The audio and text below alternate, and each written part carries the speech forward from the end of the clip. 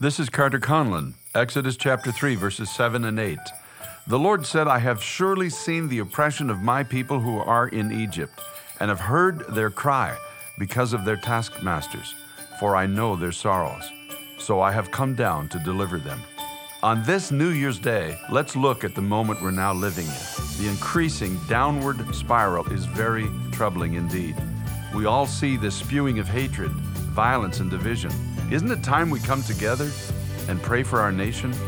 It's important that we know that we're not praying to some distant cosmic entity who isn't interested in the things of this world or willing to intervene. He is a God who is willing to deliver us. You and I need to stand in the strength of God with the confidence of God, and we need to begin to call out for a nation that has truly lost its way. Now that would be a truly happy New Year. It's time to pray.